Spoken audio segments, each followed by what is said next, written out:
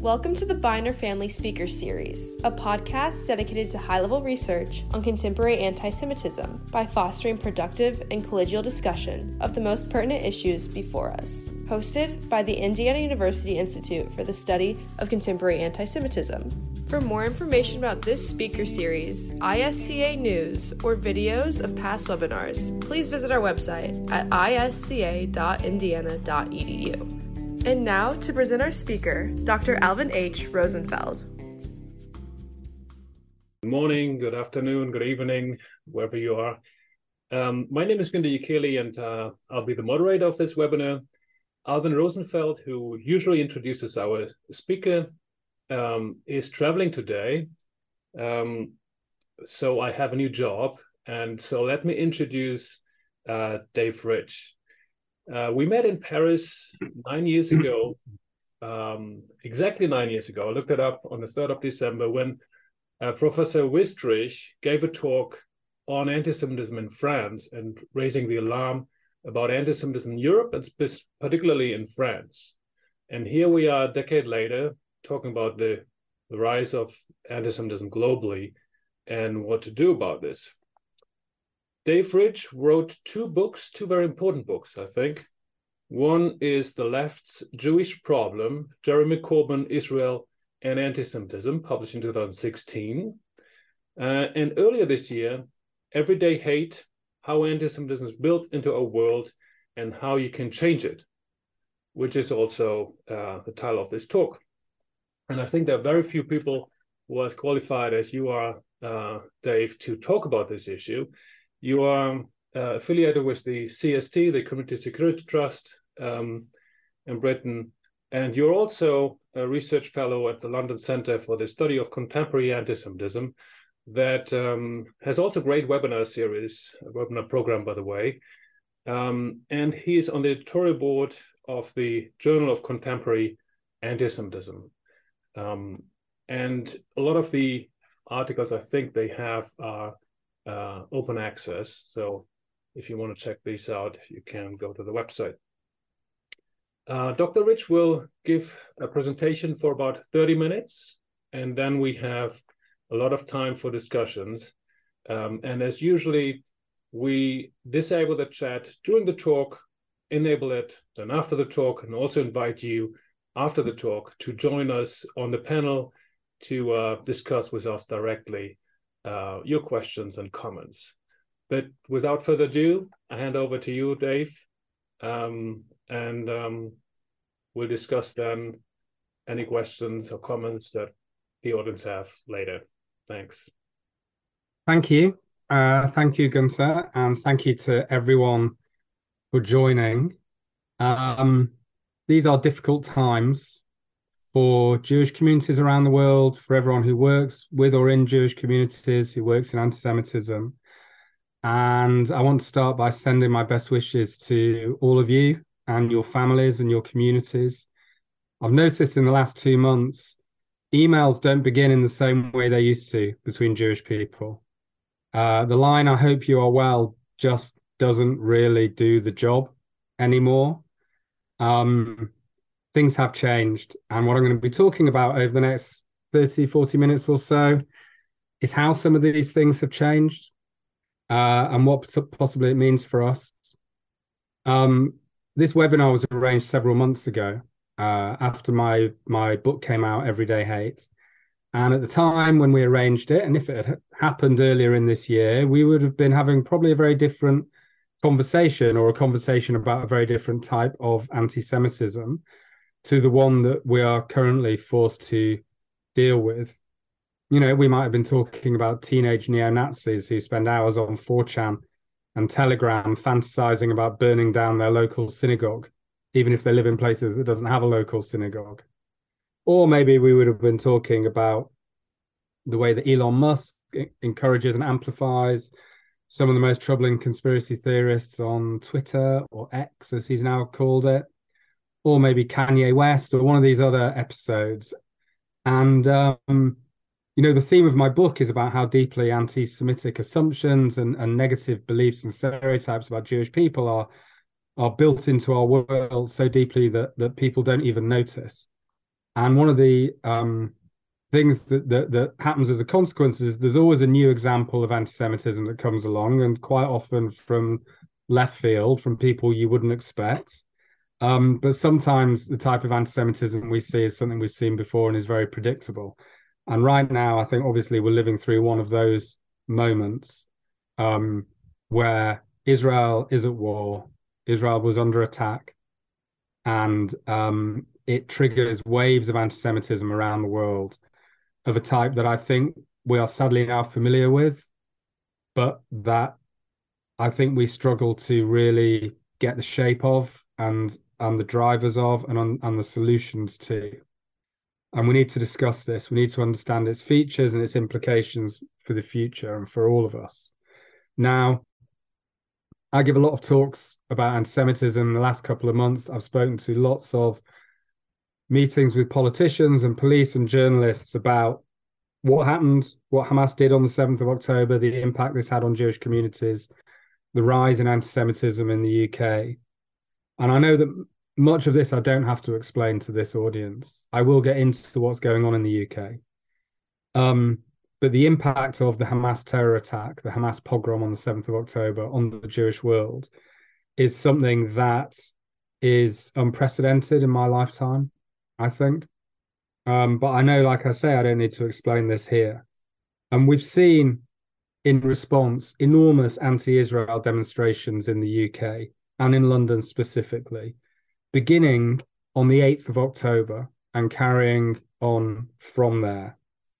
And I'm going to get into this in some more detail in a bit. But before I do, I just want to show you one aspect of these protests, just as a way of framing our discussion today. I'm going to show you some pictures of some of the placards taken on these protests by a minority of the marchers. It's a small number of people in a very big march, but it's the people who brought along explicitly anti-Semitic homemade placards. And I'm not showing you this to prove there was anti-Semitism on these marches, because there's always some anti-Semitism on these marches, and we can get into why. But it's what they put on the placards that I think is really interesting and really tells us something. So I'm just going to share my screen. This is not an anti-Semitic placard. This is the front cover of my book. But these are some of the placards. And we can talk through the themes. This is the blood libel. The one on the left is Our Blood So Sweet, with 3 figures, presumably Israelis, with blood coming from their mouths because they're drinking blood. Similar reference to the blood. These are just examples of the kind of things we saw. There were many others.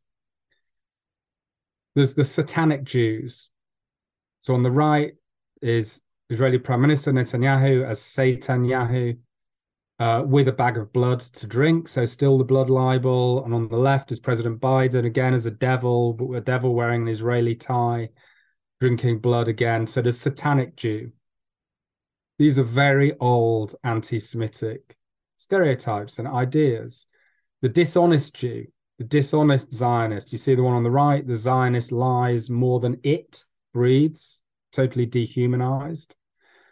And on the left, again with blood dripping, the only crime the Palestinians have committed is accepting you as refugees, you the Jews, while you were kicked out of every country in Europe. So using the history of anti-Semitic persecutions as a weapon to turn back on Jewish people. Again, devious, lying Jews, tricking Palestinians, and so on. We have the Zionist New World Order. We have the Zionists controlling the media and the government. It's this mixture of old and new that is so striking. Here we have, if you look at the image, the picture within the picture, the Israeli snake wrapped around the globe. I mean, this is an image straight out of 19th century French or early 20th century German anti-Jewish propaganda. But and the wording is this classic mixture of old and new. You have Israel or Jews as child killers and as liars, but also as a terror state, as land grabbers, as oppressors, as Zionists. So it's this old and new mixture, which is so telling and so powerful in a way.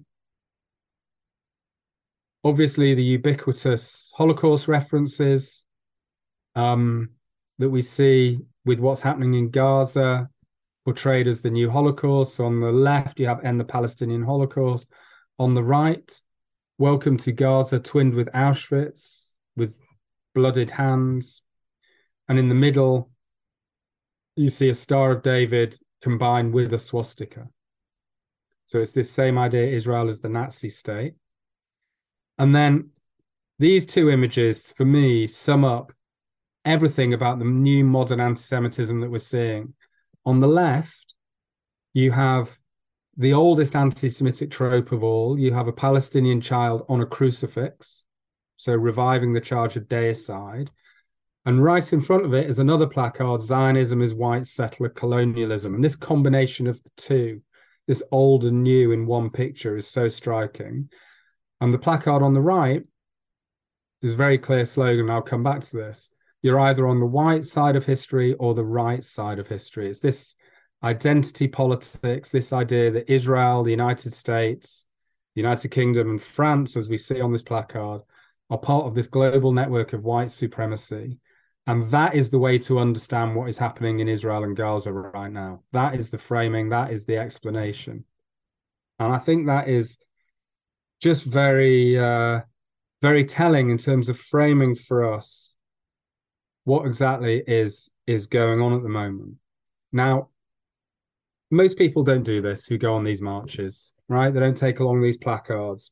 But for those who do, I always picture these people, I always imagine them sat at home on the morning of one of these big demonstrations or the night before with a blank piece of cardboard and a marker pen, thinking, what is the single most important message I can take with me on my placard to show my support for the Palestinians in Gaza? And so many of these people, the answer that comes into their head and flows through their marker pen onto their placard is something from this very, very long history of anti-Semitism and anti-Jewish motifs and myths and libels, going back centuries, all the way to the crucifixion in one case. And where do they get these ideas from? Where do people get anti-Semitic ideas from in the modern world? And the answer is usually a combination of the internet or social media on the one hand, and the Middle Ages on the other hand. And putting these two things together and understanding how they coalesce, how they connect, is an essential part of grasping how anti-Semitism works and why it looks and sounds like it does. You have to know the history, but you also have to know the modern dynamics of why it plays out and how new language gets layered on. You know, the language of settler colonialism, the language of Israel as a Nazi state, this is new, but it's layered on top of the old. Now, this set of beliefs, you know, like I say, the crucifixion, the blood libel, the cruel, vengeful Jew, the conspiratorial, manipulative Jew, these are very old traditional ideas generated or popularized since the Middle Ages or even earlier. And it's a reminder that when it comes to anti-Semitism, nothing is really new. The language may change, but the ideas have been set for a very long time. And so when people want to express anger and fury about what they see Israel as doing, it's striking how often they reach for this anti-Semitic vocabulary, because this is how society teaches people to think and talk about Jews behaving badly, for want of a better phrase. Especially at times like this, at times of extreme social and political stress. And we've had a lot of this in our politics over the last, 7-8 years or so on both sides of the Atlantic. We've had economic crash. I mean, going back further than 7 or 8 years, we've had economic crash. We've had political disruptions. We've had the rise of populism on left and right. We've had wars. We've had terrorism. We've had pandemic. I mean, the conditions are perfect in a way for a rise in anti-Semitic thinking. And especially if the crisis in question involves Jews or Israel, as the current war does, these ways of thinking, these ideas about Jews come out. They come to the fore. And it's this fantasy about the fearsome danger supposedly posed by Jews to the world. This is what I think connects the old and new. About the secret deployment of supposed Jewish wealth and power in pursuit of some malevolent Jewish goal and to the detriment of the rest of humanity, combined with an assumption of Jewish evil, Jewish malignancy, used to explain whatever the latest crisis is to hit the world. And there's this whole spectrum of anti-Semitic attitudes and comments and assumptions and beliefs that Jewish people encounter every day, one way or the other, whether online or in person, all deriving from this idea that is so deeply embedded in our societies. Now, just to be clear, because I'm painting a pretty bleak picture, I'm not saying that we all live in endemically anti-Semitic societies, or that the world is an endemically anti-Semitic place, or that most ordinary people are hostile to Jewish people. That's not what the opinion polling tells us. It's not what our research shows us either. It's that these ideas exist for those who want to use them, and these ideas get expressed and believed and shared by people who don't even understand what they are dealing with and what these ideas are. But this idea, it crops up again and again, and it is striking how mainstream it has become, I think, in our politics and in society in recent years. The basic underlying idea that Jewish people can't be trusted and are always up to no good and have always got an ulterior motive. And it's usually a cruel or inhumane motive that is harmful either physically or morally to the rest of humanity. And this is the case whether it is neo-Nazis blaming George Soros for immigration into Europe and the United States, or whether it is people on the far left blaming the Rothschilds and global Jewish finance for inequality in our societies, or whether it is people seeing Israel as the driver of all war and terrorism anywhere in the globe. It's this tracing back to Jews, wherever it is people are fearful of or people hate and dislike. And the conspiracy element of this is anti-Semitism's defining characteristic. It's this extra dimension that differentiates it from other forms of prejudice, or that layers on top of other types of prejudice. And this is the question I try and answer in my book, Everyday Hate, is why does this idea about the Jews appeal to so many people, irrespective of their political background, their nationality, their religious affiliation, their income, or their education? And this is something else that I think is really important to remember when we're talking about anti-Semitism. There is often a tendency to ascribe anti-Semitism to one part of the political spectrum or another. Either it's the left or it's the right, or to ascribe it to one community or another. Either it's all Muslims, or that's an Islamophobic thing to say, and so on. Or people put it down to poverty or lack of education. But then how do you explain the likes of Henry Ford or Elon Musk reproducing anti-Semitic ideas on Twitter? And how do we explain people reproducing anti-Semitic ideas while being absolutely adamant that they are not at all anti-Semitic? And this is a really significant change, I think, is people who do share and appear to believe anti-Semitic ideas, but in their own heads, the last thing they would ever want to be thought of is an anti-Semite. And that's very different from a century ago, let's say. Now, this is something that those of us who work in this field grapple with all the time. And most of the time, hopefully, most Jewish people don't really need to think about it. But since 7th of October, every Jewish person has been thinking about anti-Semitism, certainly all the ones I know. And this is because we have seen these huge rises in anti-Semitism around the world. And I will tell you a little bit about what's been going on in the UK. So my organisation, CST, that I work for, we take reports of anti-Semitic hate incidents and hate crimes from across the Jewish community, and we publish statistics and analysis twice a year. From the 7th of October until the end of this week, just gone, we had recorded over 1,700 anti-Semitic incidents UK-wide. That is more incidents than we recorded in the whole of last year. And it's around 560%, maybe up to 600% higher than we would normally expect to see over the 52 days or so that it covers. And it's an unprecedented increase in the size of the increase, but it's something we see every time Israel is at war. Now, overwhelmingly, these incidents have not been violent. We've been quite lucky in that respect. I don't want to tempt fate. But whereas we have seen fire bombings of schools in Germany and in Tunisia and fire bombings in Canada, and we've seen other violent incidents elsewhere, the vast majority of these incidents in the UK have been rhetorical. This is a wave of discursive harassment and intimidation of Jewish people, mostly verbal, but also with graffiti and online hate. But it's a wave of it's anti-Semitism through language and through ideas. It's the targeting of visibly Jewish people through verbal abuse and threats, and it's the targeting of Jewish property. And I will share my screen again just to show you some examples of this. So on the left is red paint thrown on the door of a Jewish school in London. There were two different Jewish schools in London that were targeted in this way. On the right is graffiti reading SS, as in the Nazi SS, and IDF, which was daubed on the wall of a synagogue in Sussex.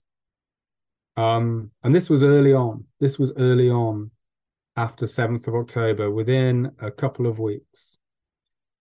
Here, the word Gaza was daubed on the sign of the Wiener Holocaust Library, which is a very famous Holocaust research centre and library in central London. And it, nothing to do with Israel.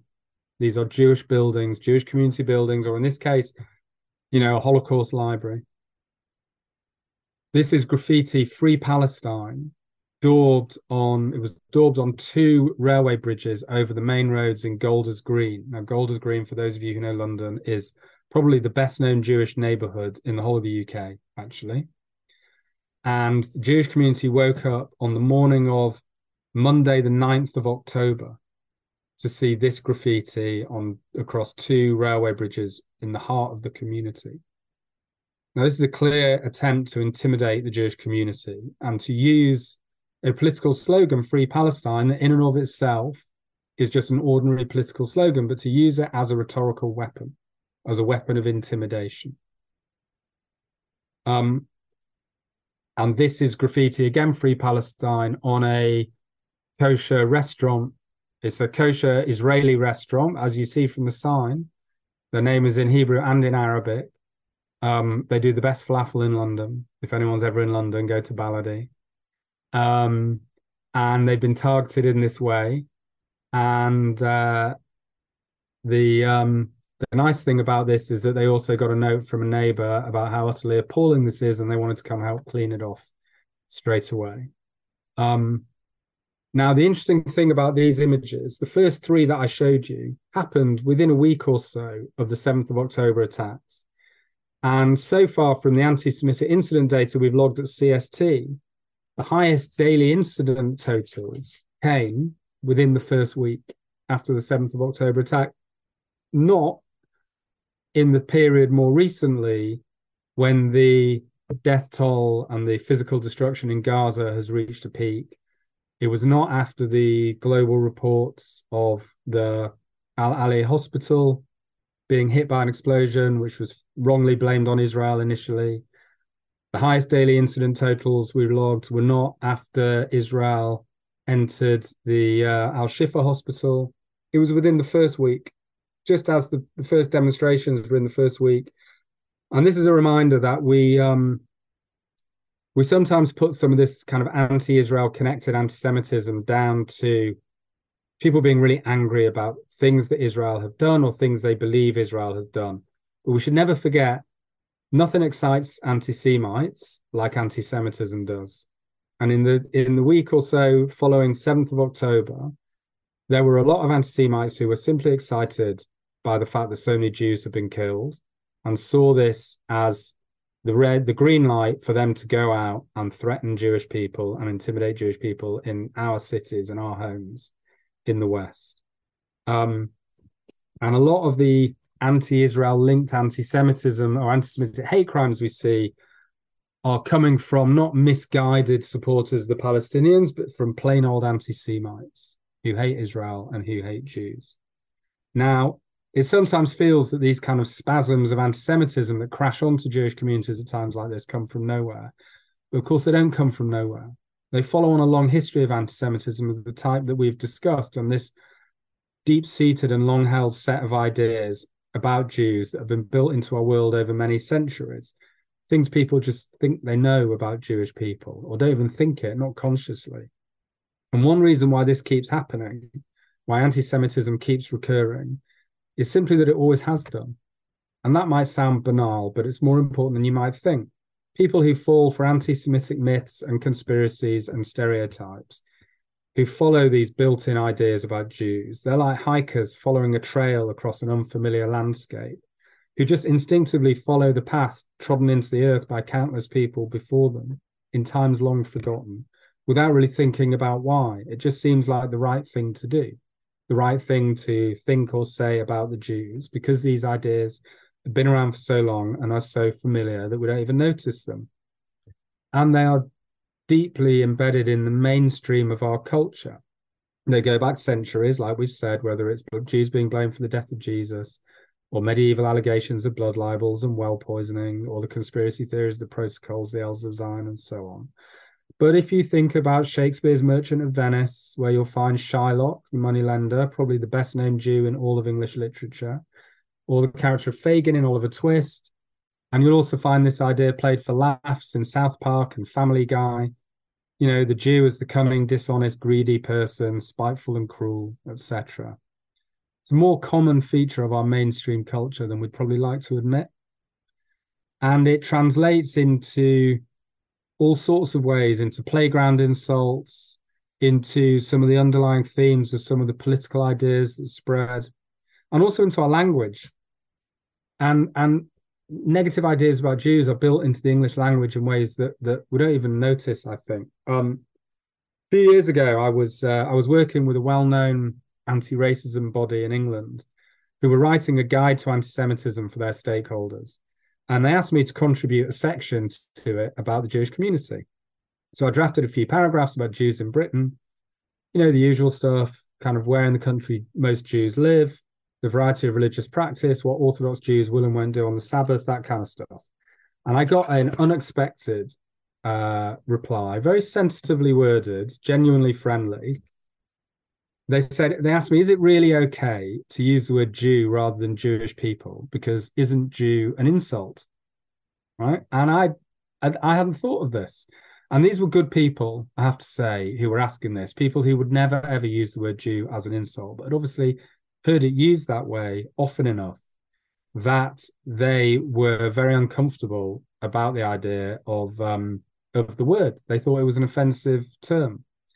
And I found it quite enlightening, because this is not like most racist insults that are directed at the minority that is the intended target of the abuse. When Jew is used as an insult just on its own, it's in between people who aren't Jewish and who call each other a Jew, because who wants to be thought of as a Jew, right? And you only have to look up the word Jew in the Oxford English Dictionary to know just how far back this goes and how widely it's been used. So we have this baseline, we have this set of implicit assumptions about Jews residing within the fabric of our world. And then Israel, the Jewish state, the most visible expression of collective Jewishness in the world today, that is attacked and then goes to war. And it's naive, I think, to believe that all these assumptions and beliefs about Jews would not in some way or other influence and shape how some people react. That doesn't mean people are being consciously anti-Semitic. It just means there is cultural baggage when Jews are involved that isn't the case with other foreign conflicts. And no other foreign conflict generates a reaction of comparable scale or emotional intensity to conflicts involving Israel.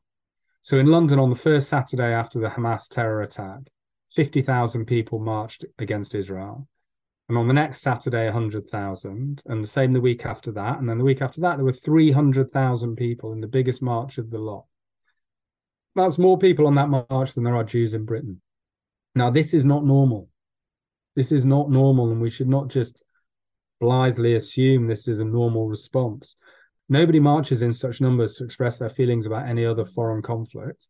And similarly, you do not get, for instance, there was no wave of anti-Russian hate crime after Russia invaded Ukraine, not in the UK.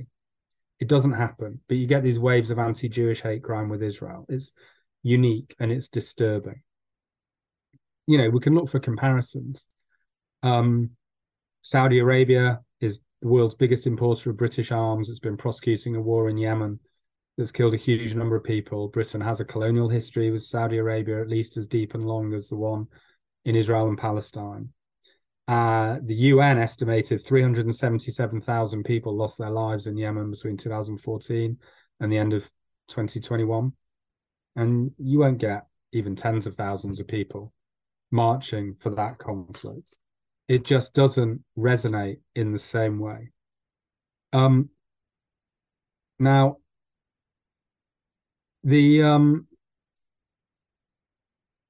reason why I think this is the case, and it's really interesting to look at why the people in these movements and who go on these marches, how they explain it when they're challenged on singling out Israel. And the explanation usually comes down to Israel is part of us. It's part of the West in a way that Saudi Arabia isn't, in a way that Turkey isn't, even though Turkey is a member of NATO and has been suppressing Kurdish nationalism for just as long as Palestinian nationalism has been struggling, and in, you know, with a huge loss of life in that conflict too.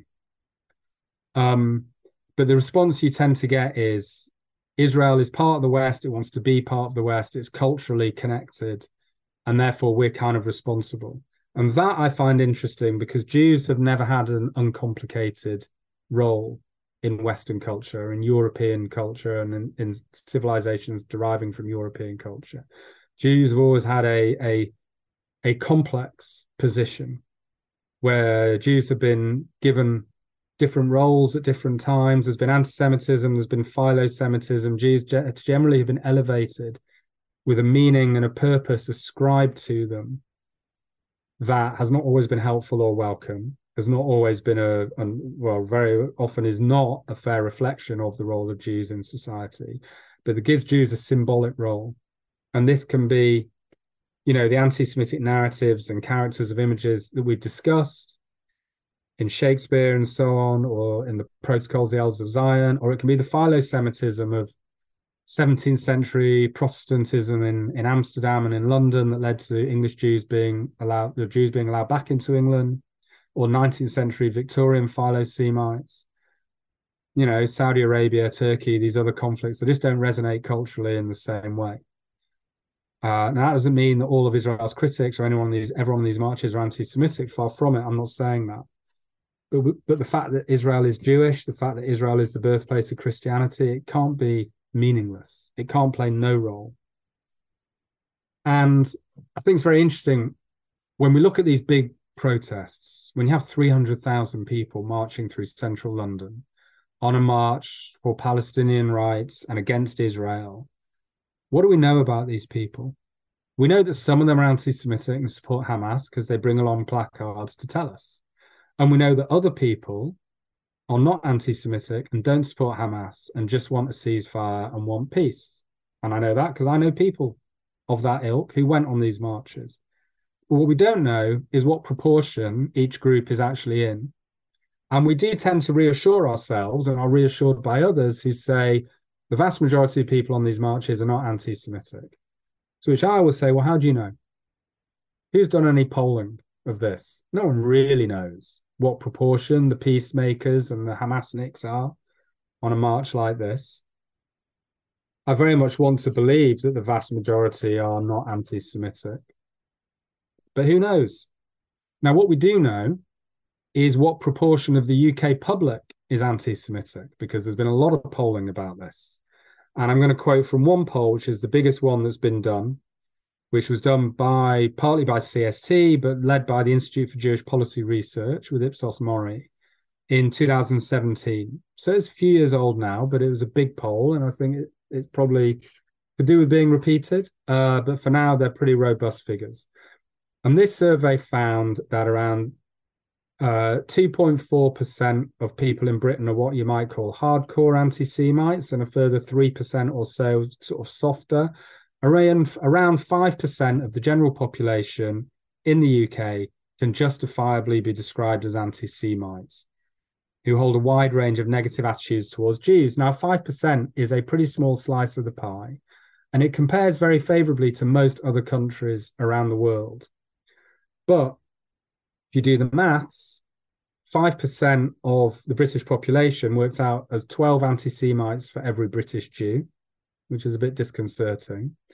And if 5% of the 300,000 people on that march were anti-Semites, that would make 15,000 anti-Semites all marching together, which would be the largest political demonstration of Jew haters in modern British history, as a minority of the march as a whole, but 15,000 people.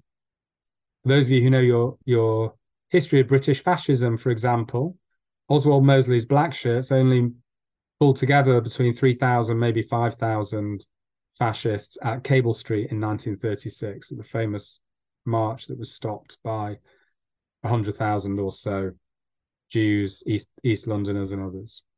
But that isn't the end of the story, because that 2017 poll found that while only around 5% of the British population are anti-Semites, 30% believe at least one anti-Semitic stereotype or one negative idea about Jews.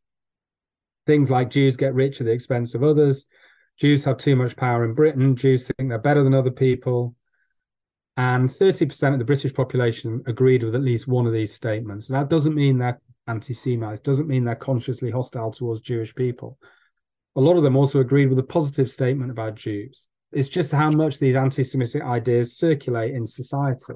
It's a sign of how widely they're believed. Now, if 30% of the British population believes at least one anti-Semitic idea, if that march of 300,000 people was a genuine representation of British society, does that mean 30% of those marchers have at least one negative thought in their heads about Jews? Except that 2017 poll also asked people what they thought of Israel, and then it correlated the people who are very strongly anti-Israel, correlated anti-Israel views and anti-Jewish views, and it found that 74% of people with very strongly anti-Israel views, the kind of people who agreed that Israel is deliberately trying to wipe out the Palestinian population, that Israel is an apartheid state that should be boycotted, and so on, 74% of them also held at least one anti-Jewish attitude. So much more than the general population. And we don't know how that maps onto the pro-Palestinian movement. We don't know how that maps onto this march of 300,000 people. We don't know whether 5% of those marchers were anti-Semites, or whether 30% or 74% have at least one anti-Jewish negative stereotype that they believe. But it would be a remarkable anomaly if a march against Israel did not disproportionately attract people who don't like Jews or who believe negative ideas about Jews. And that's before you get to the people who don't care. And this is the last subject I want to touch on before we get to questions, is the people who've shown since 7th of October that they don't care about Israeli human rights, about Jewish human rights. And why don't they care?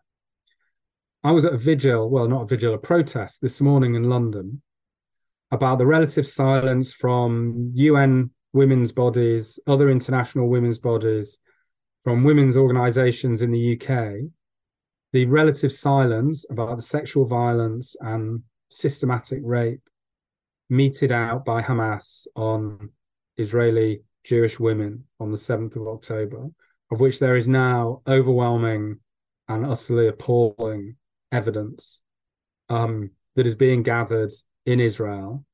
And it took, over 50 days for the United Nations at any senior level to make any kind of comment about this. And even when they did, it was pretty weak. And why? Why does this get ignored? And I think this comes down to the idea of Israel as a guilty nation. And the reason why this idea is so widespread is connected to the idea of Israel as a settler colony. This belief that Israel is not an authentic or a legitimate nation state, but is a settler colony imposed by the Western imperial powers and destined to be swept away by history like French Algeria or British Rhodesia. It's, I think, perhaps the single most important animating idea of this current wave of anti-Semitism. And it is completely commonplace. It's almost an article of faith in parts of the left. It doesn't only reject Israel's legitimacy, but it's also an assault on Jewish collective identity and a real problem in the fight against anti-Semitism. And you see it everywhere. Thousands, around, I think, 3,500, 4,000 academics and students at 120 different British universities put their name to a statement calling Israel an ongoing settler colonial project, demanded recognition of the right to resist Zionist settler colonialism, and so on, with no qualification about not attacking civilians. And we've seen countless statements, similar statements from academics and activists that make no mention of the 7th of October Hamas terror attack, no mention of hostages, no mention of Israeli civilians. Their rights are just gone. Now, this belief that Israel is not a proper nation, but is simply a European colony and a relic of empire, it's not new. It's been part of Palestinian, and it was part of Soviet propaganda for decades. It's been carefully nurtured and embedded within academia, taught in countless lecture halls and seminar rooms. It was supercharged, I think, by the politics of the Black Lives Matter movement, which taught a whole generation of activists to see all conflicts at home or abroad as manifestations of white supremacy and systemic racism, and tries to use this framing to explain what's happening in Israel and Gaza. Now, this is a hopelessly inadequate framing to explain a conflict and a set of relations as complicated and multi-layered as those between Israel, Palestine, and the wider Arab and Muslim world.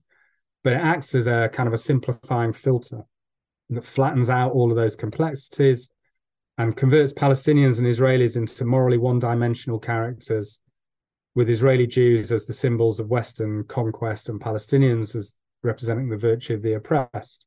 And of course, if all of Israel is a settler colony, then every Israel is a colonizer, and colonizers have no rights.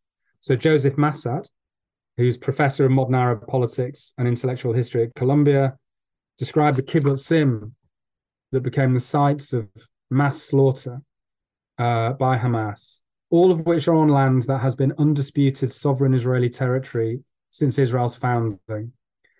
He described these as settler colonies and said the colonists' flight from these settlements may prove to be a permanent exodus. They may have finally realized that living on land stolen from another people will never make them safe. Now, branding every Israeli since 1948 a colonist and every town and city in Israel as a settler colony makes their existence eternally illegitimate.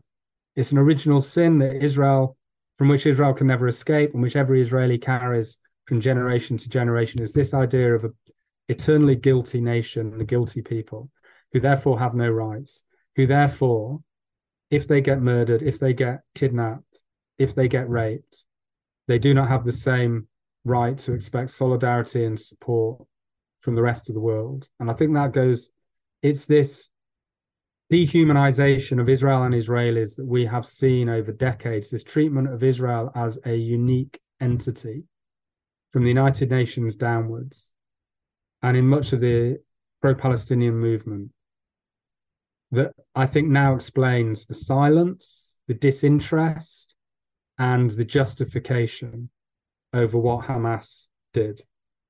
And the implication of all this is that Jewish collective identity is then not like other identities. Either it's a hollow fraud, because Jews are not worthy of calling themselves a people and therefore not deserving of the rights that come with that status, or it bears a uniquely malevolent and permanent stain that must be suppressed for the good of humanity. And that thinking about Israel and about Zionism traces itself all the way back to the kind of image of the demonic Jew in medieval European societies. And it holds people back from truly opposing anti-Semitism in our own countries. It persuades people, perhaps even reassures them, that they don't need to care about anti-Semitism, never mind caring about attacks on Israel and Israelis. They don't need to care about attacks on British Jews or American Jews or French Jews. You know, the UK has seen a record increase, as I said, in anti-Semitic hate crimes since the 7th of October. In London, in the month of October, the Metropolitan Police recorded 533 anti-Semitic hate crimes compared to just 39 in the same month last year. An absolute tidal wave of anti-Semitic hate. And yet, with some honourable exceptions, and there are exceptions, the campaigning organisations of the anti-racist left, who are usually so quick to become active and activist on issues of racism, have been silent. Last weekend saw Britain's largest rally against anti-Semitism since the 1930s, with around 50 to 60,000 people marching through central London, Jews and non-Jews, alongside each other. But what was missing were the trade union banners, the placards from human rights organisations, the anti-racist establishment were largely absent because anti-Semitism is not on their anti-racist radars. It's not in their equality, diversity and inclusion teaching in workplaces. It just doesn't fit within the identity politics that shapes how they understand racism. And we've seen this before. This is not a new thing, but this is the impact of what we're saying. And much of it comes down to what's happening in our universities, what has happened, what's been taught in our universities over decades, but then what is happening now. You know, when we look around at the anti-Semitism that surrounds us today, the huge number of people who care only about Palestine and no other international cause, who are happy to go along with chants that call for Israel's destruction and think that it means they're supporting human rights, who desperately contort the definition of progressive to justify cheering on Hamas, and who don't seem to care that anti-Semites are drawn to their movement. Academia, and I'm conscious I'm speaking to an academic audience, I'm affiliated to academic institutions myself, but I'm afraid to say academia has a lot to answer for. No other sector of our society has put more effort, spent more time and energy, and I'd say staked more of its reputation on embedding this belief about Israel and Israelis, this dehumanizing settler colonial theory, in the consciousness of the left. And the consequence of all this effort is the dehumanization of Israeli Jews to such an extent that even murdering babies and raping women can be ignored or redefined as liberation and decolonization. And amongst younger people, I think we are yet to truly appreciate the impact of this, but I worry it is profound. We had already seen that younger people are more likely to believe conspiracy theories about Jewish people than older people are, because they're more likely to believe conspiracy theories about anything, because conspiracy theories are so prevalent on social media, and that is where younger people are more likely to get their news and their information. Younger people in Britain, and there's plenty of opinion polls show this now, are less racist than their elders in many ways, but are more likely to believe conspiracy theories about Jews controlling the banks, controlling politicians, and so on. Broadly speaking, millennials and Gen Z are more likely to be anti-Semitic than people over the age of 60 in Britain. And social media has a lot to answer for. I read just in the last few days, some new data came out. 30 minutes spent on TikTok makes people 17% more likely to share or believe anti-Semitic or anti-Israel views. And of course, so much of the denial of what happened on 7th of October, the denial of the crimes of Hamas, is also fueled by social media as well. So, look, where does this leave us? Where are we? It does feel like we're entering a new phase. It does all sound very bleak. I would urge against despair. Because one thing that we always discover at times of heightened anti-Semitism is friends we didn't know we have and allies we didn't know we have. And at this protest I was at this morning, there were allies speaking to the Jewish community, standing up for the rights of Israeli women who perhaps have not done so before, but who have stood up to be counted. You know, it may be that what we're seeing with this kind of rise in anti-Semitism is just a reversion to the mean. And we've had decades of relative tranquility for Jewish communities. People of my generation have not witnessed and experienced a pogrom against Jews and the wave of anti-Semitism that's followed. And now we have. But maybe there is also a generational shift. As the last generation of those who remember the Holocaust slowly, sadly leaves us, and the post-Holocaust sensibilities finally evaporate, perhaps, and a younger generation that has no knowledge of that and that is brought up on the conspiracy theories of social media comes to the fore. And anti-Semitism has been getting more commonplace, more present in mainstream politics and society for a few years anyway. And it feels like we're now living through an inflection point in the history of anti-Semitism in that respect. And this history of anti-Semitism, it's not one of linear progress from the restrictions and persecutions of the Middle Ages to the relative freedom of today, although obviously things are much better now. But nor does it go in the other direction, a steady, ominous path that climaxed in the genocide of the Shoah. Instead, I think the history of anti-Semitism, it waxes and wanes. There are periods when anti-Semitism comes to the fore at times of insecurity and uncertainty, or when political leaders and movements use it as a weapon of division and to mobilize, and then it recedes. But it does seem like right now, especially with the conflicts in the Middle East coming on top of so much other turbulence in the world, that anti-Semitism is set to have one of its periodic moments of influence once again. So thank you. That concludes my presentation, and I think we have plenty of time for questions.